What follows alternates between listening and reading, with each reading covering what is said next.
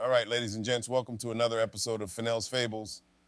I'm your host, Trey Fennell, and today we're diving into the murky waters of 21st century politics. Now, I don't know about you, but the last time I checked, politics was kind of like trying to read IKEA instructions in Swahili. I mean, just navigating the daily news is like trying to escape from a labyrinth designed by M.C. Escher, you know what I mean?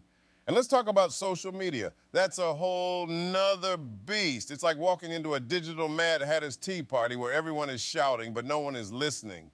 Everybody's got an opinion, and most of them ain't worth a dime, but hey. And then we got these tech billionaires. Oh, Lord, the tech billionaires. They're up there in their glass towers, making more money in a minute than most of us do in a lifetime. And what are they doing with all that cash? Building rockets to Mars. Yeah, because that's what we need right now, a Martian colony.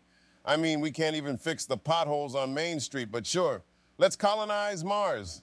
Now, let's shift gears and talk about everyone's favorite topic, dating in the age of the internet. It's like the Wild West out there, but instead of gunslingers and outlaws, you got catfishes and ghosters. You swipe right, you swipe left. It's like a digital game of Russian roulette. You never know who's gonna show up on that first date. Brad Pitt or Freddy Krueger. Man. Makes you miss the good old days when folks actually met face to face. But hey, that's the world we live in now. It's complicated, it's confusing, and sometimes it feels like we're all just stumbling around in the dark. But at least we can laugh about it, right?